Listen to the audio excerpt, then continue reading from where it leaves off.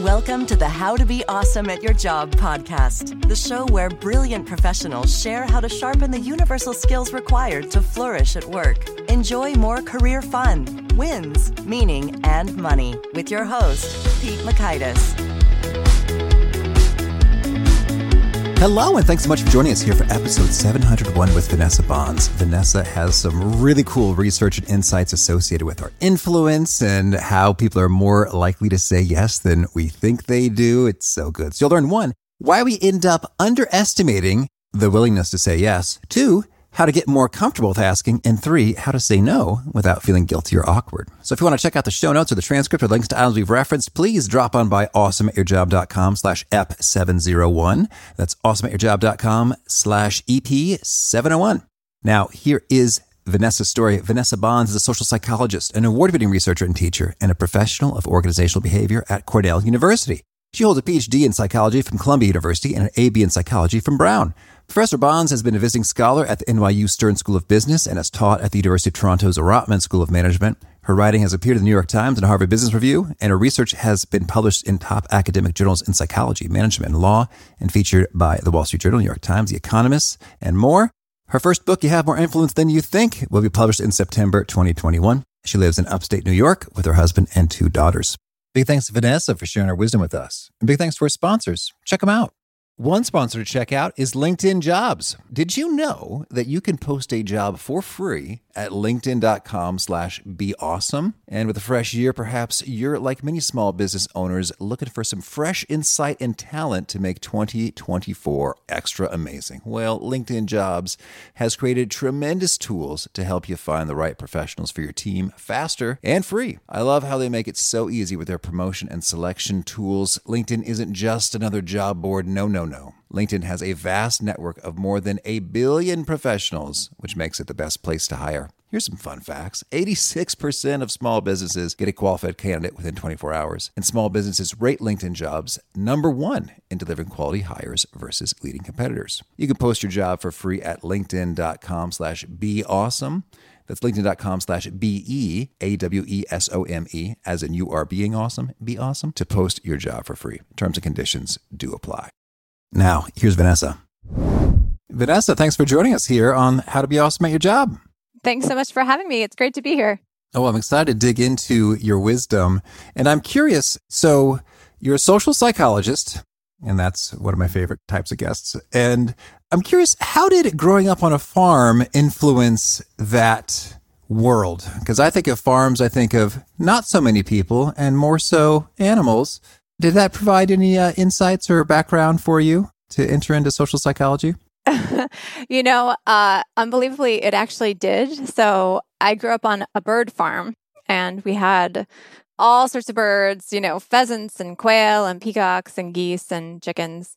And I would spend my time kind of sitting with my notebook, very Jane Goodall style, and just watching the birds and recording them and kind of watching their birdie behavior.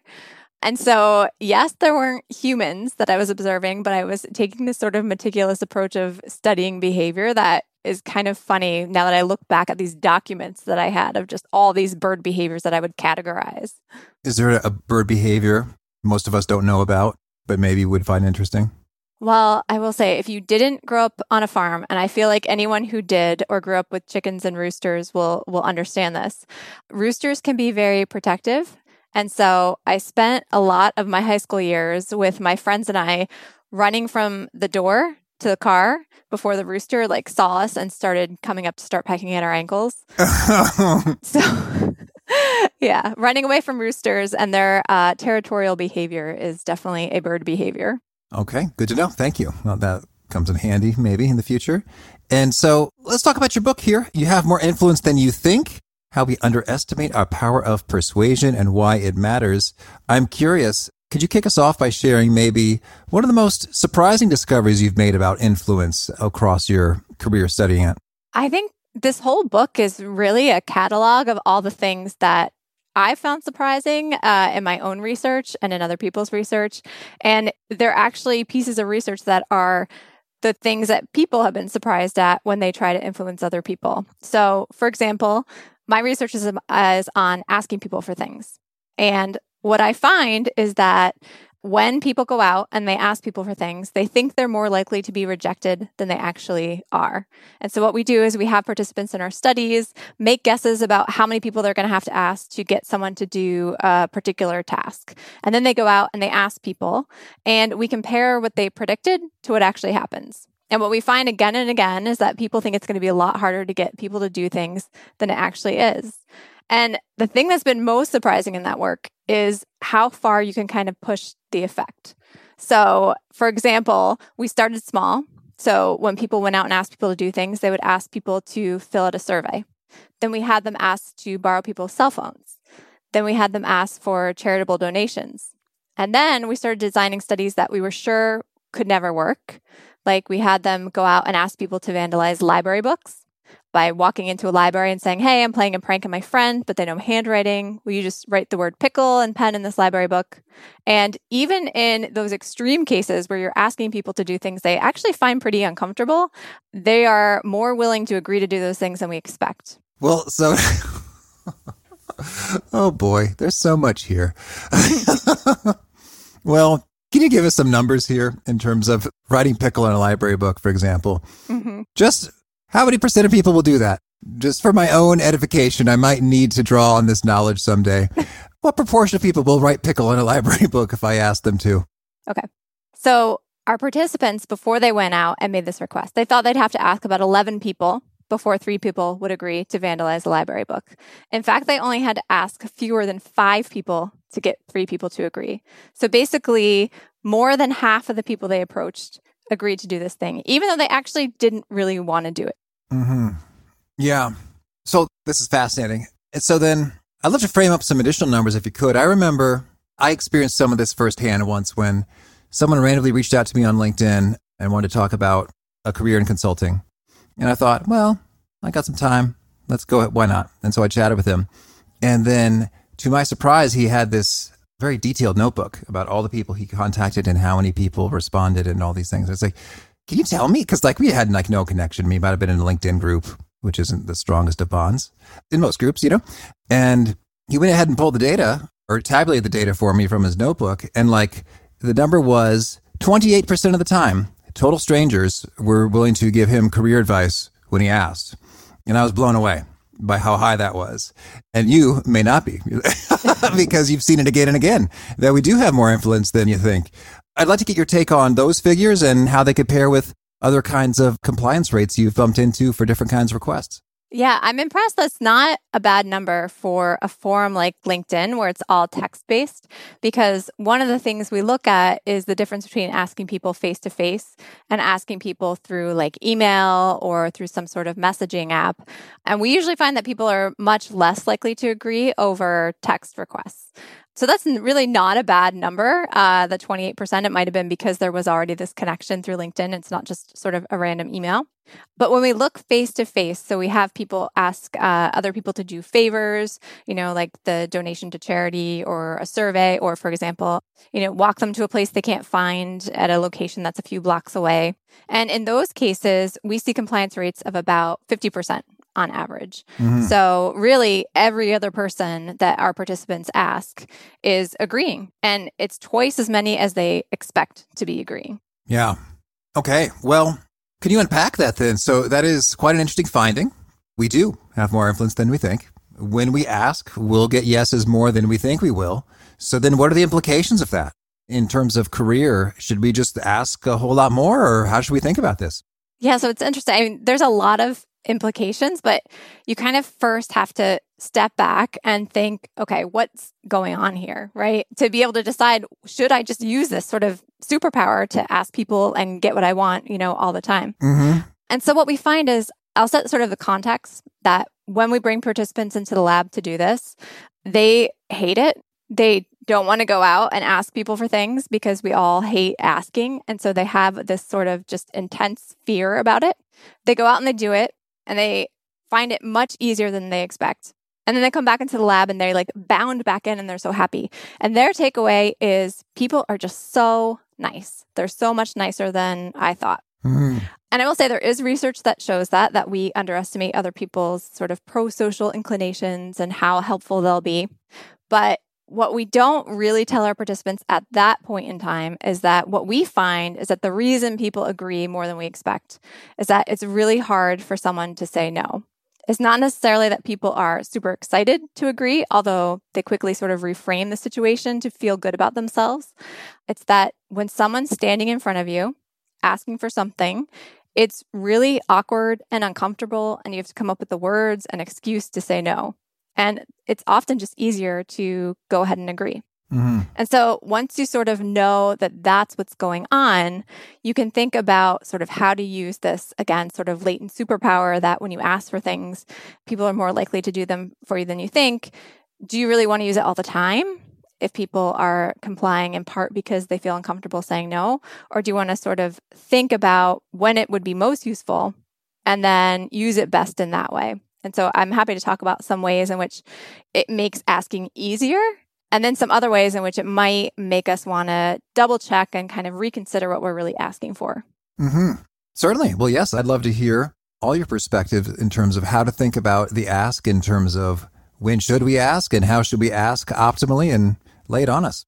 Yeah, sure. So when we sort of think about the ask, many of us, again, it's a pretty anxiety-provoking thing to have to ask someone for something. And we often think that we're sort of in an uphill battle, that the other person is sort of inclined to say no, and we're fighting that tendency. But in fact, as I said, it's actually hard for people to say no. People's default, research show, like when we mindlessly just comply with a request, people's default is actually to say yes, not no. The easier thing to do is to just go along with what we're being asked. And because of that, when we ask for things, we often don't have to put the kind of sort of extraordinary effort we put into making those requests. So for example, people will write out this long-winded email laying out all these rationales for why they're asking someone for a favor, right? And apologize 1,000 times and have their friends reread it 1,000 times. And then get back, a quick response that's like, sure.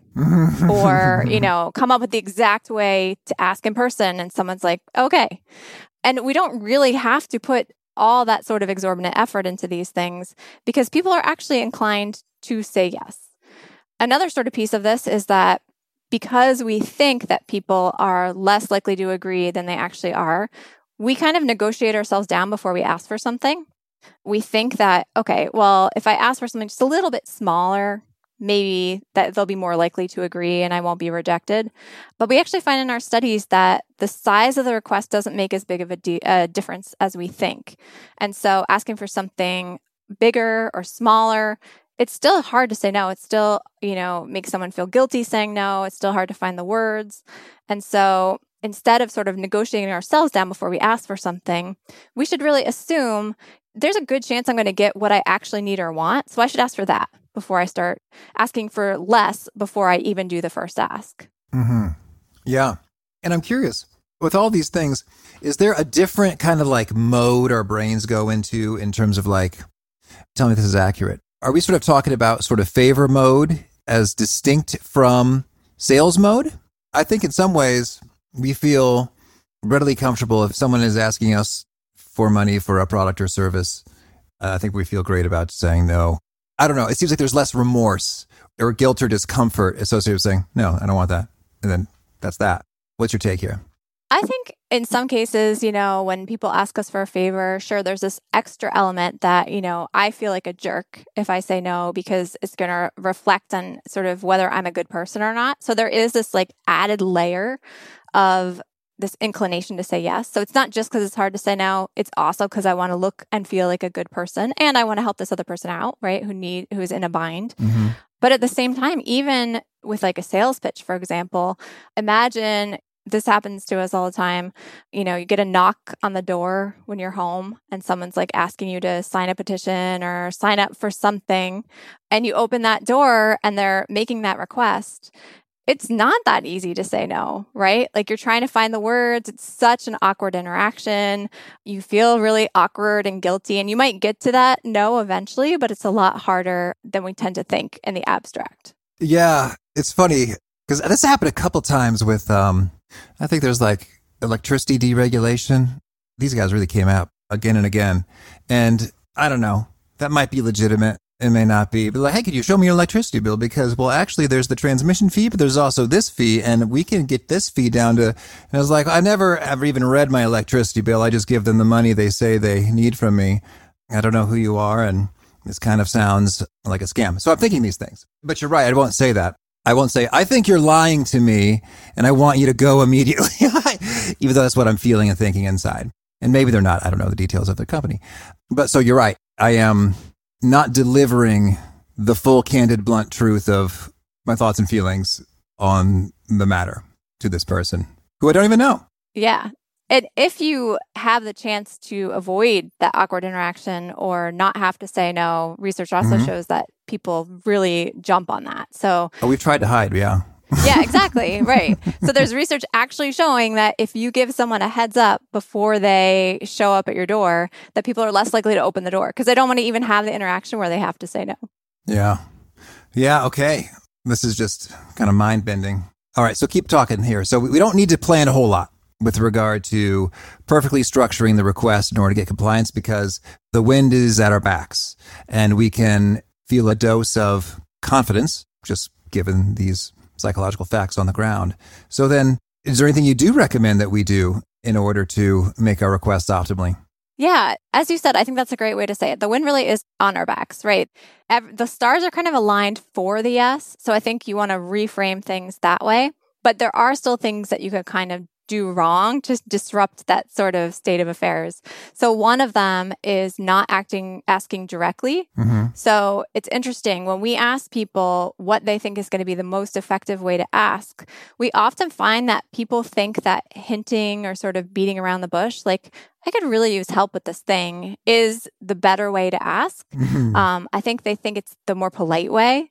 But what we find is that, of course, not surprisingly, people are much less likely to agree if you're not actually asking them a question, if you're just kind of hinting and hoping that they'll volunteer. Right. And so actually making that request direct and saying, will you do this thing, makes it harder for them to say no and also clearer in what you want. And so that's one thing, is to be direct when you're making a request, even if you don't have this, huge speech that you're delivering, but just make it clear, like, will you do this thing? And the other one goes back to asking in person. So again, I think we think that crafting the perfect email so we can put all our arguments out there and, say it exactly right so someone can't say no. It's actually pretty easy to say no to an email, no matter how perfectly crafted it is. It's a lot harder to say no to someone. Yeah. Don't look at it anymore. Exactly. It's a lot harder to ignore or say no to someone who's standing in front of you. And I think that we often forget that. We forget that our presence matters more than the specific words we're saying half the time. Yeah. Okay. Well, so that's super. And then tell us then about the implications of people say yes, even though their heart isn't into it. How does that mean we should play the asking game optimally in a professional environment? Yeah, this is a really important sort of aspect of understanding that mechanism, that reason that people say yes, and that it's not always enthusiastic. Sometimes it's because it's so hard to say no. And that really means that instead of focusing so much on exactly how to get people to say yes, we should kind of assume that there's a good chance they're going to say yes and make sure we're asking for things that are okay and appropriate and things that we don't want someone to feel obligated to agree to.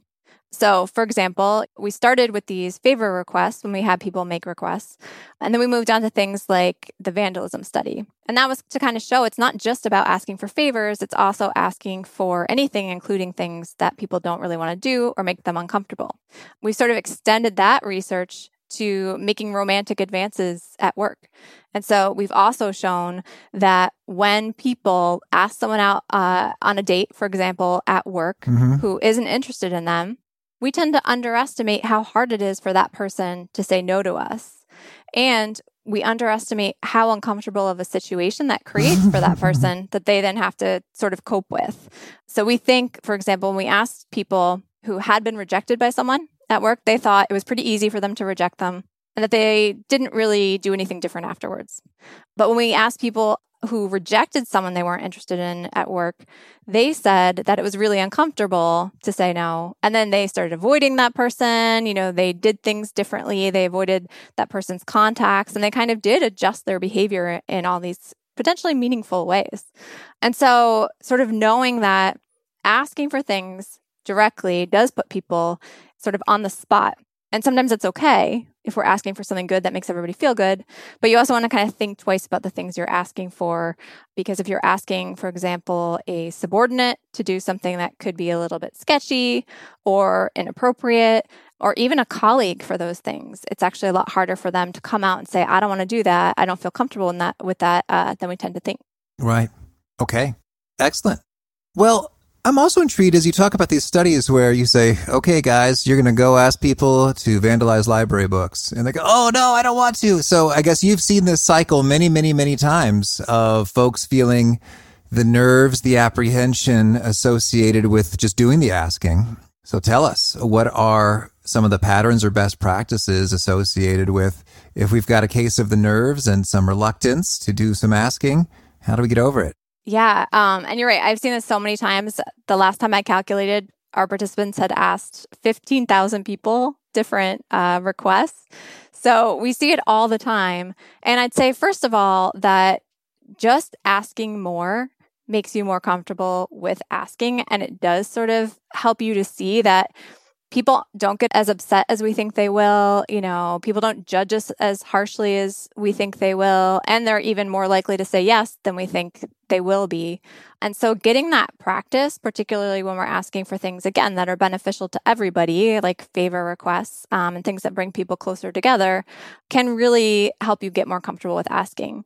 So in the book, I talk about this thing called rejection therapy that was started by Jason Comely, and then Jia Zhang got into it and sort of made it a bigger thing. But it's basically, the idea is that you're supposed to try to get rejected every day. And Jason Comely came up with all these kind of random things that you go out and you ask people. So for example, ask somebody to race you down the street, just a random stranger.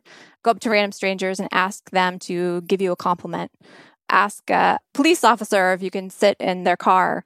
Just all sorts of random requests. And the thinking is that these requests are supposed to be chances to get rejected so that you aren't so worried about rejection. But Jia Zhang, who kind of documented his experience with rejection therapy on his blog, showed that actually when he asked a lot of these things, a lot of people were agreeing. And so he partly was getting over rejection. He partly was learning that rejection is less likely than you think. And he really kind of saw this as a major intervention and really an exposure therapy of getting over this kind of fear of asking. That's great. Okay. That sounds like that'll do it. And then I'm guessing it might be prudent to start small and get more challenging as you go down the path. Any starter asks that are great for people if they're really feeling skittish? Sure. I mean, simple things right now. I don't know how people feel about asking someone for like a piece of gum or something little like that, directions. Just anything where you kind of have to interrupt someone and actually make that ask. And so, for example, just to give you another sort of sense of how hard people find that, and another set of studies I talk about in the book, which gets away from the asking piece, we also have people go up to strangers and give them compliments. And so in some ways, it's a similar setup, right? They come into the lab, they go out onto campus, and they go up to people and say, you know, excuse me, I really like your shirt. And we tell them what to compliment the person on. But there's the same sort of hesitation to go up to a stranger, interrupt whatever they're doing, make them interact with you. And our participants actually think that complimenting someone, literally making them feel good with a compliment, is going to annoy them. And so there is a lot of sort of tension that we feel and anxiety we feel about just going up to strangers and initiating a conversation or a request or even a compliment. And so I'd say you could even start, if you're not just asking for things, right? You could ask for, as I said, directions, something small, a piece of gum. You could even start by going up and giving random strangers compliments and sort of exercise that muscle of just interacting with people more. Excellent. Especially as we come out of the pandemic and we forget what it's like to interact with other people.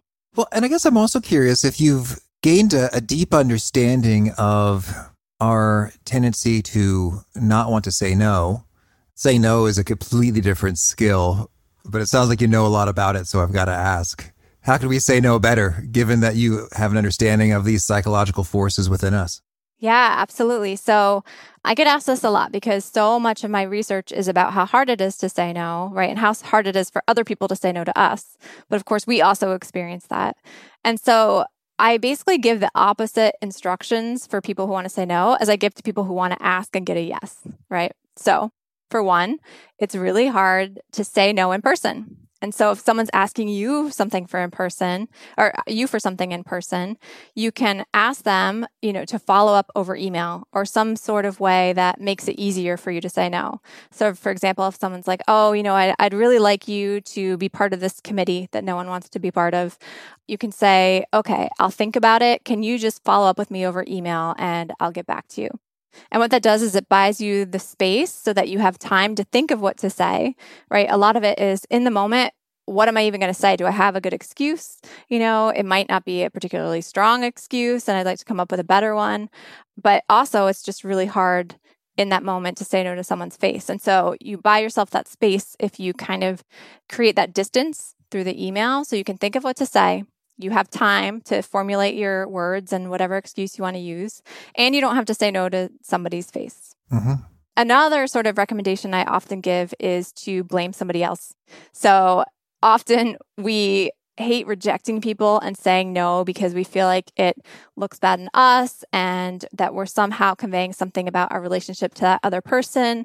And the more that you can sort of put the pressure off of you and the relationship with that person asking, the better. So if you say, I can't do that because I have this other obligation, this sort of external attribution, because somebody else wouldn't be happy if I was doing that. Someone else asked me to do something else. Anything that sort of points your reason for saying no away from that immediate relationship. Mm-hmm. Okay, cool. Well, Vanessa, tell me anything else you want to make sure to mention before we shift gears and hear about some of your favorite things. I would say the one thing, I kind of focused on experience as a way to learn about asking. But one thing I do talk about in the book is that we also need to sort of reflect on those experiences, right? So just asking a bunch of people is not the end all be all. We also have to sort of think about what those people are really truly feeling and get their perspective and sort of get out of our own heads and be able to recognize the impact we're having on them and on the situation. And so as much as I love these sort of experiential sort of challenges that we give people, it also takes a little bit more than that to sort of integrate the knowledge and really sort of learn to recognize your influence. Mm-hmm. And when it comes to that world of empathy and recognizing what someone else is feeling and how that maps to our own influence, do you have any particular pro tips on, I don't know if it's like categorizing or gathering intel on what are the hot buttons for somebody? How do you think about knowing your persuasive target all the more such that you are asking, well, while not going overboard with thousands of revisions like we talked about before?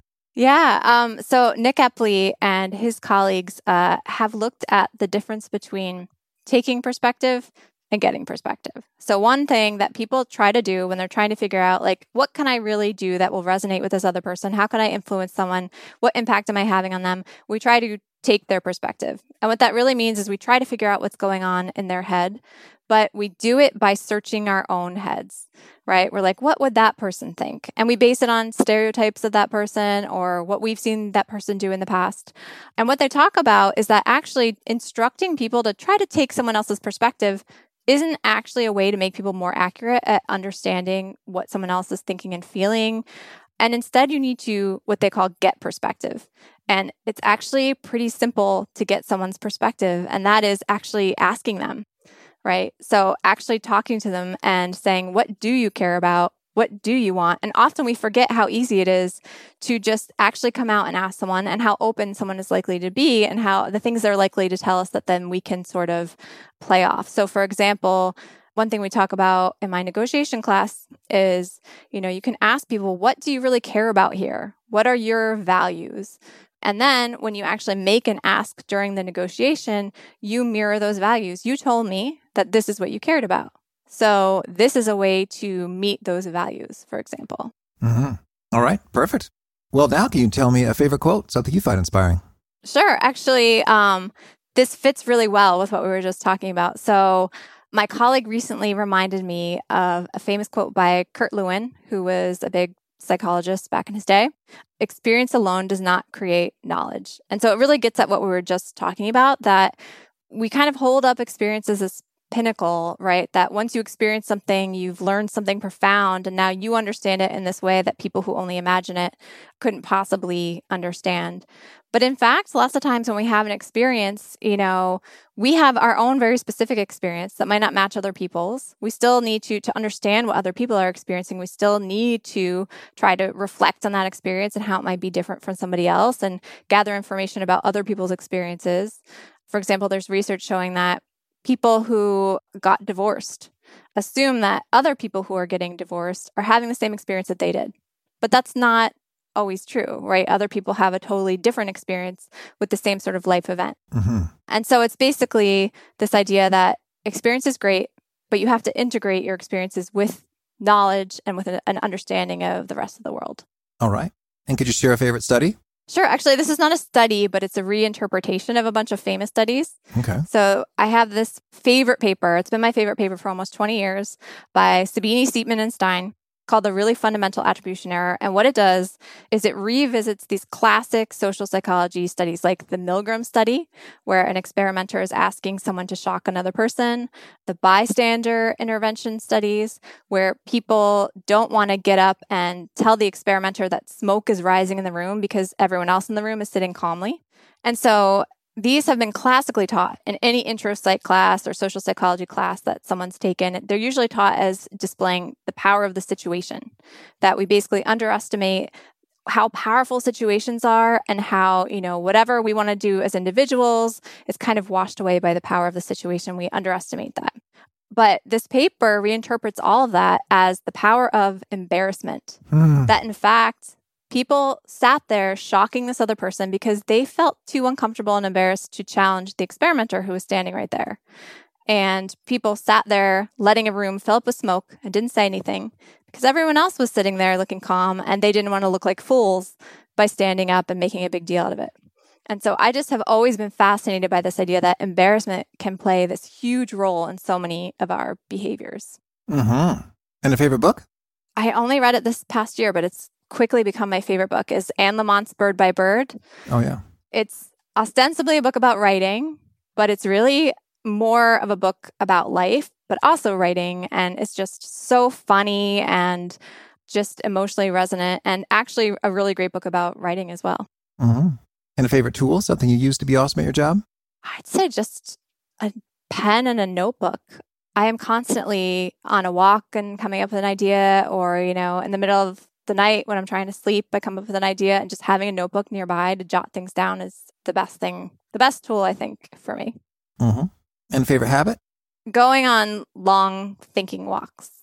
I try to go for a walk every night. After the kids go to bed, I try to walk around for like an hour and just think. And it's very calming, and I come up with a lot of ideas that way as well. Mm-hmm. And is there a particular nugget you share that seems to resonate and get quoted back to you often? It's this piece about asking in person that I think usually resonates with people the most, because I think that's a lot of people struggle with how to ask, the best way to ask. Should I write an email? And a lot of us gravitate towards that because it's kind of easier to be rejected over email if you're going to be rejected. But people find it really helpful when I talk about the fact that asking in person makes such a big difference. Mm-hmm. And if folks want to learn more or get in touch, where would you point them? So I have my website, which is Vanessa Bohns, that's BOHNS.com.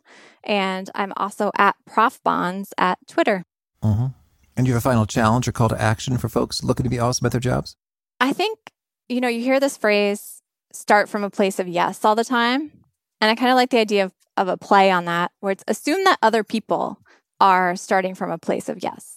Right. So instead of assuming that other people are immediately going to say no or reject things that you ask for or arguments you make, assume they actually are going to be pretty receptive, and then sort of reframe whatever you're going to pitch or ask for accordingly. All right. Vanessa, this has been a treat. I wish you much luck in all of your influencing ways.